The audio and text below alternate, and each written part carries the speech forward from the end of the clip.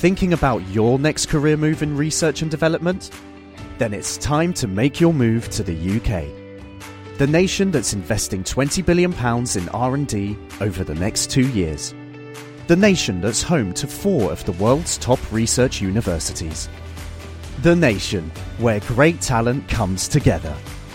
Visit gov.uk/great talent to see how you can work, live and move to the UK. Why do people go bald? Why are baboons' bums red? What's a light year? Why do leaves go brown in the autumn? Why do monkeys like bananas? Why do some things glow in the Why do dark? animals not understand you? Why do my receipts fade after a year? Don't know the answer? Ask the Naked Scientists. This is Ask the Naked Scientist with me, Chris Smith, and with Tony Gillam.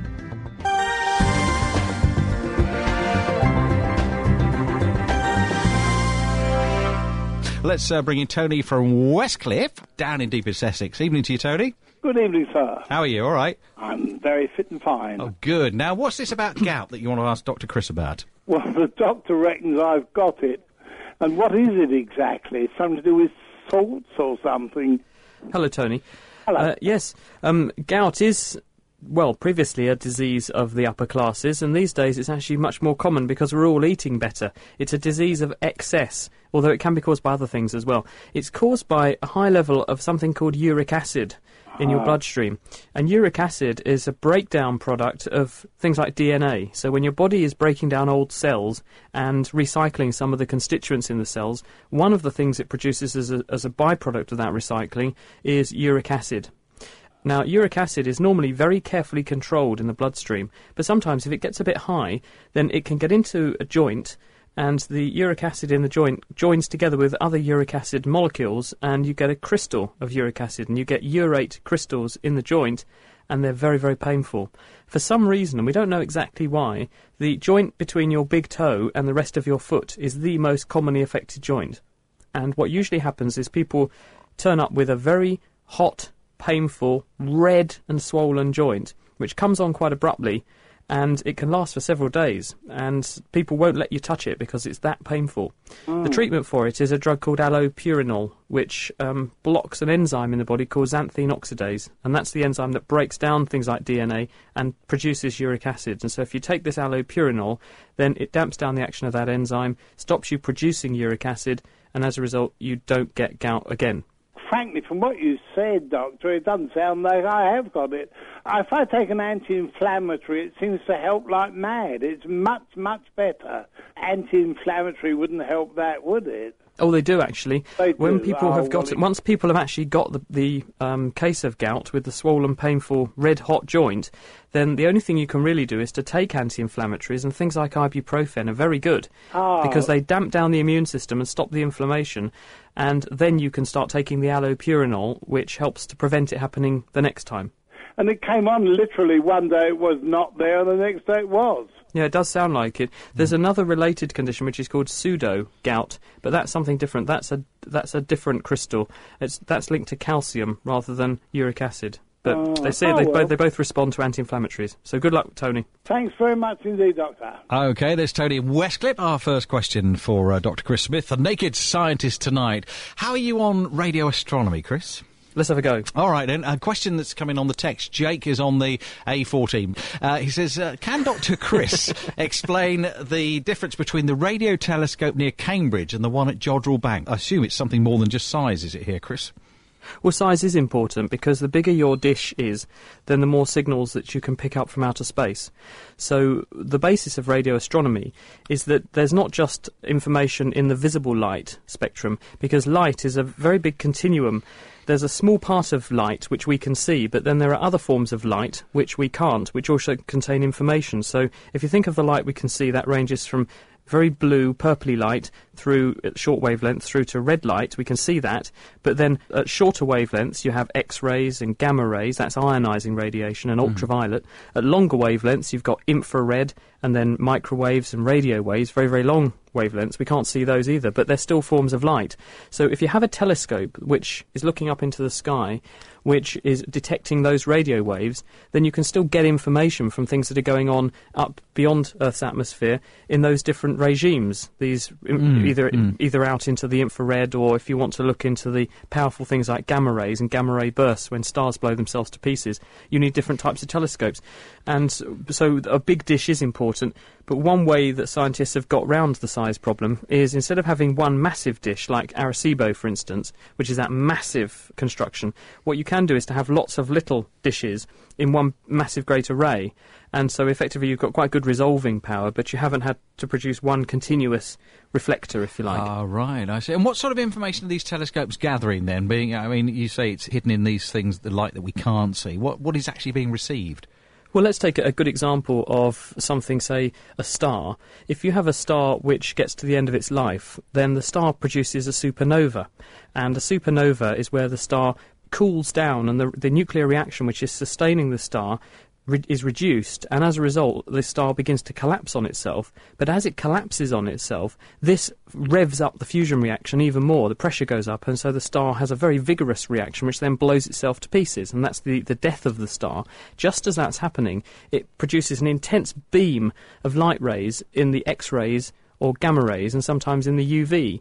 And there's a satellite up in space, for instance, called SWIFT, which is watching out for these gamma ray bursts. So they can be used, if you can detect these gamma rays, which obviously we can't see, but things that are sensitive to gamma rays can. You can then focus all your telescopes, which look for light, onto the bit of the sky which has got these events going on, and then you can see the other events unfolding. So there are lots of things that happen and produce forms of radiation that we can't see, but which nonetheless are there, and if you can detect those, you can see them. And what about the theory that some of these telescopes can actually see back in time, events that happened millions of years ago? Is that because it's taken that long for the signal to reach Earth? That's correct. We can see back about 12.5 billion years, really, Wow. in terms of the age of the universe. The universe is just under 14 billion years. That's the best estimate we have. So some of the first stars that existed about 13 billion years ago, their light is only just reaching some vestiges of our cosmic neighbourhood. So with very, very powerful telescopes, you can see those traces of light. And the thing about that light is, the reason we know how long it's taken to get to us and how far it's come, is because as light travels through space, as space is expanding, because we know the universe is expanding, the light, if you like, gets stretched out. Oh, I and see, as a result, the light gets so-called red shifted, because the wavelength of the light gets bigger and bigger and bigger because the light waves are being stretched. And as a result, the starlight, we know what the light should be in terms of its wavelength. It ends up being much longer than it should be, so we can use that red shift to work out basically how far that light's come through space, and therefore how long ago it left where it came from. And we know how fast light travels, so you can date and age the star that it came from. How fascinating. And just, does it work in reverse? Could signals given off by Earth, if indeed Earth does give off these signals, be interpreted by perhaps intelligent life somewhere else? Well, light is radio waves, and so the light that's leaving Earth, the radio waves, the signals we're producing, are going out from planet Earth as almost like an envelope or a shroud around the planet, a bubble, if you like, which is probably at the moment about 100 light years away from the Earth. So it's about 100 light years in radius, this bubble that's spreading out, because we've been emitting radio signals ever since Marconi got the whole thing going about 100 years ago. That means that literally 100 light years is nothing in space terms. The next galaxy is the Andromeda Galaxy, and that's a few million light years away. So we have to wait a little while before anyone who's not in our immediate galaxy can get those signals. The Milky Way galaxy, about 100,000 light years across, so it's going to take a little while before our signals have got right across our own galaxy, let alone anywhere else. Wow. And they're also not that strong. When you think how powerful a star blowing up is. Yeah. All right, Chris, let's have another medical one. A question which has come from another Tony in Walpole St Peter. He asks, why does his grandson get a pain in his forehead when he eats freezing cold ice cream? I can relate to this. I get that pain in my head as well. Ice cream headache. That is terrible, isn't it? Yeah. It's not just ice cream, it's anything cold can do it to me, in fact. And there's a number of theories about this. One of them is that it's to do with the blood flow to your brain, which is that when you have cold air coming into your mouth, there is some kind of thermostat or some kind of thermoregulation system in place, which is detecting the temperature of the roof of the mouth and the head and your sinuses. And it infers from that how warm or cold your head must be, and it opens and closes blood vessels supplying your head accordingly in order to boost the supply of warm blood or shut down the supply of warm blood accordingly to get the temperature right. So if you put something very, very cold in your mouth, because the roof of your mouth, next stop up from there is quite literally into your brain, then what could be happening is that your brain thinks it's too cold and you boost the blood flow through there, the arteries open up painfully for a fraction of a second, you get that intense pain, and then when things warm up again, everything's okay. The other possibility that people have suggested is that this is a form of referred pain. Now, the nervous system in some parts of the body isn't very precise in how it localises where a sensation is coming from. So, for instance, when people have a heart attack, for example, they often say, I can feel pain going down my left arm or up into my neck. Now, why should the pain, which is actually coming from the middle of your chest, be referred down your arm and up into your neck? Well, it's all to do with how your body develops as an embryo. And viscera, the bits of the body inside that run you, they don't need to have very accurate localisation of where they are hurting when something's wrong with them, because there's not really that much evolutionary benefit to that. You don't need to swat a fly on your heart, for example, so you don't need to know where the fly is in terms of that sort of localisation. And as a result, when you get pain in the heart, then the bits of the body that are connected to it in terms of how it developed in the first place when you were an embryo, they tend to also sense the pain. So that's why the pain is felt in the arm and in the neck. Now, in the same way, when you have ice cream headache, it could be that the pain which you're sensing, the cold temperature, is actually referred pain coming from the nerves which supply your sinuses and the roof of your mouth. And some of those nerve supplies are less accurate in localising where the problem is, and so you think you've got pain coming from the front of your head, and in fact you haven't. Now, the jury's out in terms of which of those two explanations it is. It could be a combination of both, actually, but it's certainly a problem. Best way to cure it is actually to stop eating the cold thing and then take some deep breaths of the nice warm air in the room, and that warms things up. Or just clamp your mouth down and push your tongue against the roof of your mouth, because that warms things up as well. Oh, is this the same sort of theory that occurs sometimes when you go to the dentist and you think you've got an ache coming from an upper tooth when in fact it's a lower tooth? Normally, the most common reason that people get funny tooth pains is one, sensitive teeth, and this is just because, well, there's a number of reasons why you can get sensitive teeth, but this is where you've got stimulation of the nerve supply to the teeth by things like hot and cold foods. The other reason that you can get toothache when in fact you haven't is if you've had an infection in your sinuses recently. If you have a cold or something, then the roots to the nerve to the teeth in your upper mandible and your upper jaw, they run through the floor of the maxillary sinus. Now, the maxillary sinus is effectively the cheek.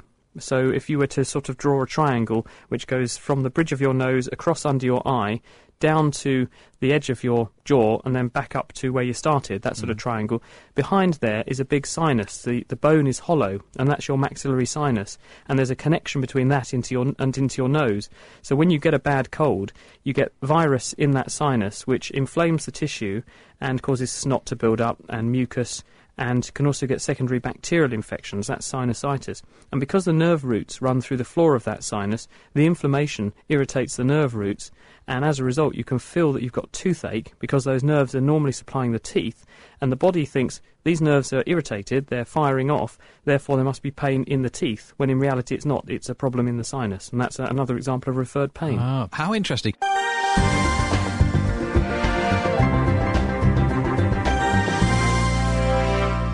Got another caller now, Chris. Trucker Gaz is here. Hello, Trucker Gaz. What's your question then? Hi, Dr. Chris. Well, I'm a hay fever sufferer. I have been for many years now. I'm quite well travelled, but this is the only country I suffer from hay fever. This year particularly has been quite a hard year for me. I've been to see my GP to change my medication, so I was on Telfast 120 milligrams. I went to see my GP, must have been a week and a half ago now, and he's up to my medication to 180 milligrams of fexofenadine, I think it's called. Tafenadine, yeah.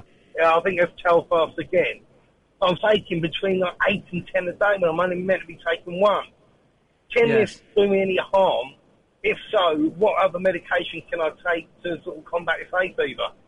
Yeah, it's really difficult this year. I get a little bit of hay fever.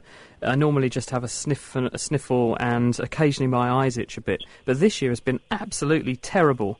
And I was talking to all the people at work, and they're all suffering as well this year. And I don't think it's that we've all suddenly got worse allergies. I think probably the climatic conditions this year have been just right for getting lots and lots of pollen up all at once, because what you need is a nice wet spring and then lots of water to go into the ground so the plants can grow uninhibited and unrestricted by water. And then you need lots of warmth, because then the plants just grow like billy-o, and they all come into flower simultaneously, and then they all produce lots and lots of pollen. And the worst culprits are usually things like grasses and cereals, because they produce huge amounts of pollen, and they're also cultivated. Cambridgeshire, very arable region, lots and lots of plants in fields, so lots and lots of pollen going up, and we've had perfect conditions to keep the pollen in the air. It hasn't been very wet, because rain tends to bring the pollen back down and damp everything down, and it's been very dry. So I think probably it's the environmental conditions that are doing this. The drugs we have for hay fever fall into two categories, really. There's prevention, and then there is kind of cure to a certain extent. The sort of prevention side of it is things like steroids. People can get, you can get inhalers for your nose, and these are just a simple steroid which damps down the immune system by preventing you from getting the inflammation that goes with hay fever. Okay. So if you use that before you're exposed to the pollen, that can be helpful. There are also some antihistamines. This is what you're talking about with terfenadine. That's one of them. These antihistamines, what they do is to block the action of histamine, as the name suggests. Histamine is an inflammatory chemical which is produced by a kind of cell called a mast cell. So if you look in your skin or in any part of your body where there's a contact between you and the outside world, you have in your tissue these mast cells, and they're big, bulky cells, and they're crammed with histamine. And they're decorated on the outside by antibodies called IgE antibodies. That's the class of antibody. And they look a bit like a Second World War marine mine, if you remember those spiky meatball-like things that when a ship touches it goes off. Well, it's not that dissimilar, actually, because as soon as some pollen gets latched onto by one of these antibodies on the surface, the antibody tells the mast cell, hey, I've just locked onto some pollen, you better get excited. And the mast cell then pumps out all this histamine, and the histamine goes onto all of the cells locally. It goes onto nerve fibres, which are itch sensitive. So you have a class of nerve fibres that signal itch, so that's where you start to itch. It goes onto blood vessels, and histamine makes blood vessels open up and also become leaky. And that's why the tissue, wherever you've got an allergic reaction, especially your eyes, goes red because there's increased blood flow. It swells up because there's lots of fluid leaking out of the blood vessels, and it gets really itchy. And so if you take antihistamines, what they do is to lock on to the chemical docking station on all those tissues for histamine, and this stops you actually having some of those reactions.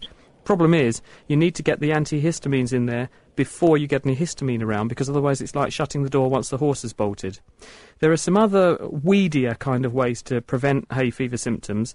One of them, there's something called sodium chromoglycate, and you can get this in eye drops. You can get Opticrom eye drops, and this is supposed to stabilise those mast cells. It keeps them happier, so they're less likely to pump out this histamine. So they're all sort of how to damp down and sort of prevent the symptoms. And then there's looking at cure. And a few years ago, when I was little and had my first sort of knockings with hay fever, I went and got desensitisation. And this is where you get some injections, and they inject you with something which you're allergic to, and the idea is that you then get neutralising antibodies which mop up the allergen before it gets near your IgE antibodies and makes you react to it. So it sort of desensitises you. It also provokes your immune system to regulate its response better. That's the theory, anyway. They're sort of coming into vogue, and they're quite good in some respects. So now people are beginning to return to the idea of desensitising people. So that's a sort of cure from hay fever. So that's sort of hay fever in a nutshell, really. All right. Well, I think we've lost Gaz because he was on a mobile phone there, Chris. But what I'm not clear about is why is it that some people don't get it and some people do? That's the billion, million, trillion, 64,000 gazillion dollar question. Right. We don't know. What we do know is that the numbers of allergy cases have skyrocketed. In the last about 10 years, we've seen at least 100%, if not more, increase in the number of people with allergy. And the intensity of those allergies has also got worse. Now, what's usually implicated is this thing called the hygiene hypothesis. So the idea here is that we're living too clean a life, and we are exposing ourselves to too few of the normal stimuli for our immune systems. And instead of learning to react against things appropriately, the immune system instead reacts inappropriately. and it goes down the pathway that leads to allergy. Evidence in favour of this is reasonable. There's every reason to suspect that we've got it right in thinking that. It doesn't give us many clues as to how to stop the problem. And in terms of why this should happen in the first place, there are a number of theories around. There's quite an elegant example from America where scientists have shown that antibiotics might have something or might have a role to play in this. One theory is that when you are little and you get exposed to antibiotics, this wipes out good bacteria in your gut, and it makes fungi, which are not sensitive to the antibiotic, and yeasts grow too much, and these fungi and yeasts produce chemicals which damage some of the immune cells which are learning to recognise and tolerise, in other words, to not react to things that are generally in your diet and things like that. And because you lose those cells, instead of them being tolerant to the things that are in your everyday life, you react to them as though they're foreign and need to be destroyed.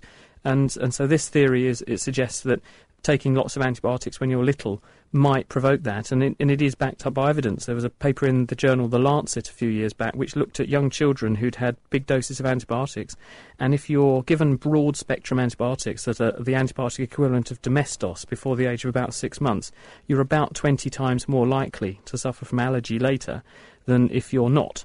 So it does suggest that trying to avoid antibiotics, getting exposed to the right sort of bacteria, and perhaps being exposed to some of the allergens from a young age to allow your immune system to mature as it should do is a good thing. Okie doke. There's a lot of research to be done, obviously, in that one. I wonder if they ever will find the answer. Well, with the huge burgeoning numbers of cases of allergy, we need to solve this problem because it's becoming a real problem. You've got people with really quite severe cases, things like anaphylaxis, where people have a closing up of their airway and need drugs and admission to hospital to save their lives. I mean, this is not trivial. OK, well, the jury is out, as you said earlier on that one. Let's bring Molly in now. Hello, Molly. Hello, Tony. And you've a question about mobile phones, I think. Yeah, well, about how it is that my daughter goes on to India and all that sort of thing. And I want to know, how can you speak to somebody without any wires attached anywhere? Yeah, hi Molly. What's going on here is that mobile phones use what are called microwaves, which are a form of radio wave, to communicate between the phone handset and a radio mast, which is nearby.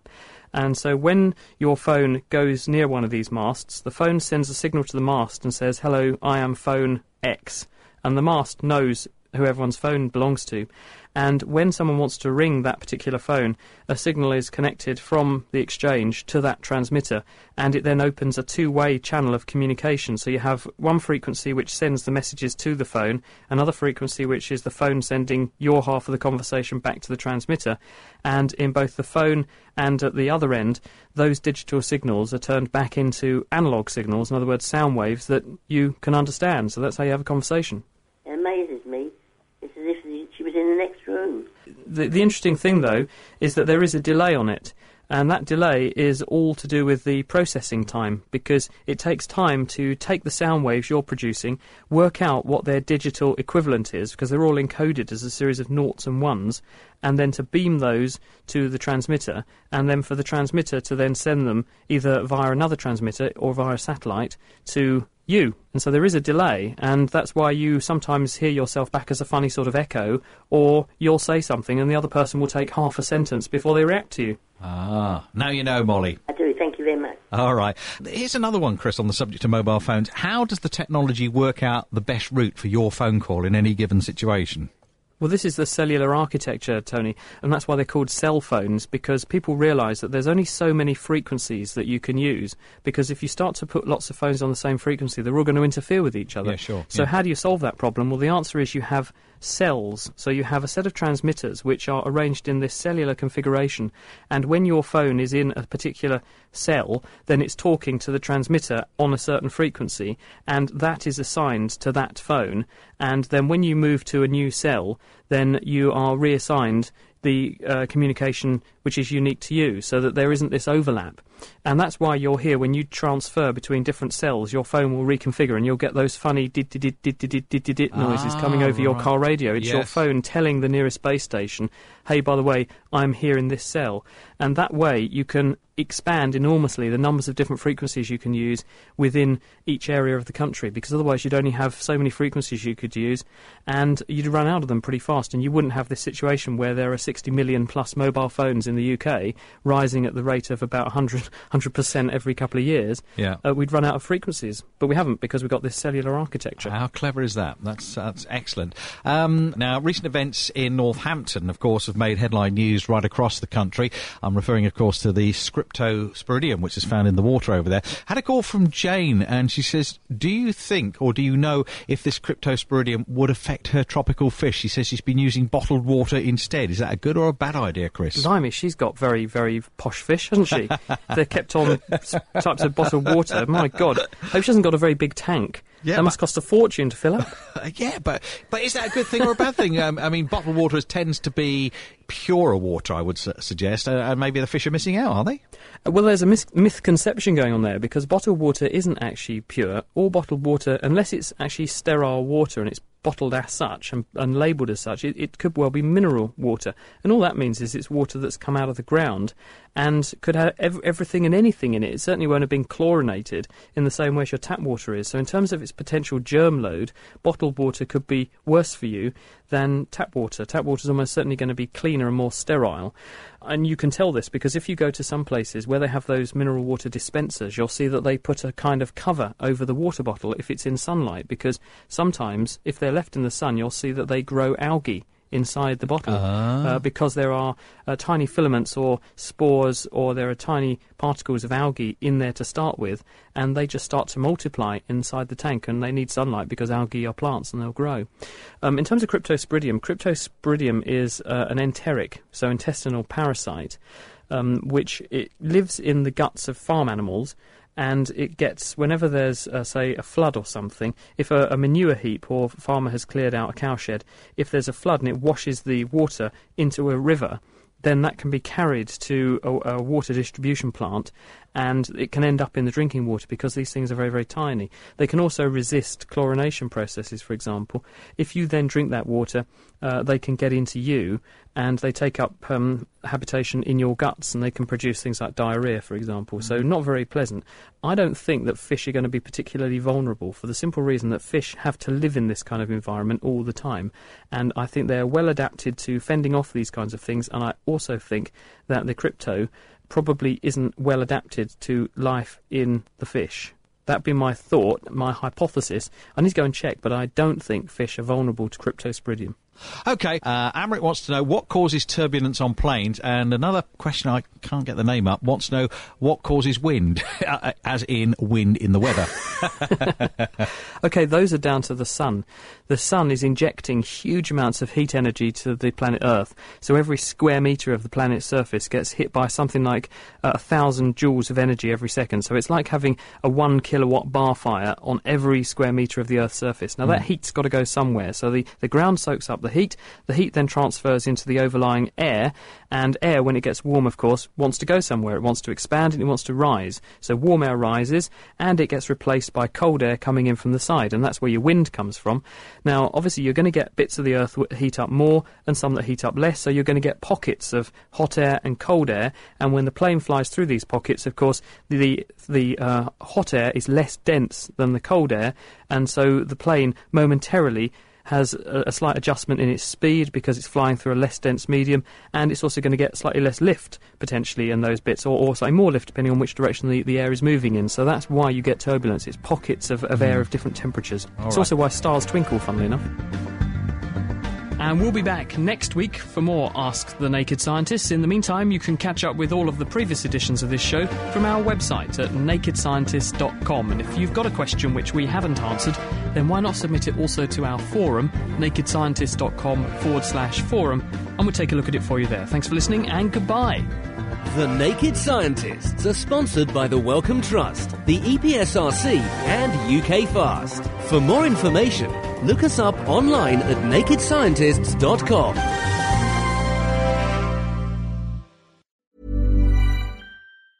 Thinking about your next career move in research and development? Then it's time to make your move to the UK. The nation that's investing £20 billion in R&D over the next 2 years. The nation that's home to 4 of the world's top research universities. The nation where great talent comes together. Visit gov.uk/great talent to see how you can work, live and move to the UK.